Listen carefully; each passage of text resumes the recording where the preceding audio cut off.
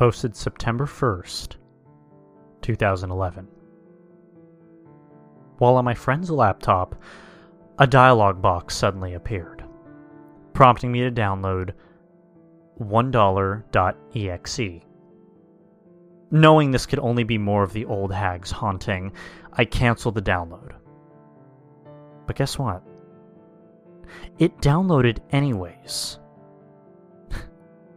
Ain't that just nifty? As soon as it finished downloading, it opened itself up. I prepared for the worst. Another computer-destroying virus? The old hag contained within a computer file? I mean, who knows? But it did finally open. And it was a game. A game. Yes. Of all the wretched things $1.exe could have been, it was just some PC game. It showed a generic menu screen with the buttons play, exit, and options showing. The background was a picture of a dollar bill. I clicked options. Just some graphic settings and such. I went back and clicked play, again preparing myself for the worst. It gave an instruction screen on how to play. Basically, the concept was that you were a bank robber, and in each level you had to go through obstacles to get to the bank and rob it. In each bank you'd have to fight a boss, and if you beat the boss, you'd get the money.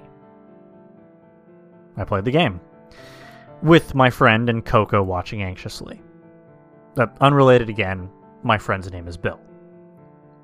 It was your generic platformer type game, and I played through it quite easily.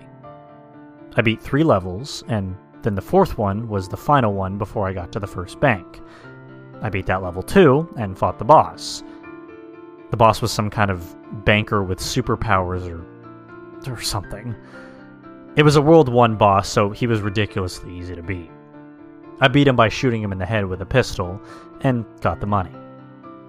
The game counted up my scores and so forth before taking me to the first level of World 2.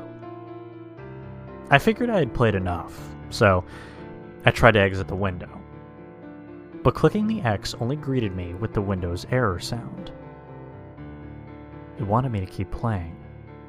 And judging by all the weird crap that had happened to me recently, the reasons couldn't be good. So I tried ending the application process with the task manager, but the end process button only gave me the same error sound.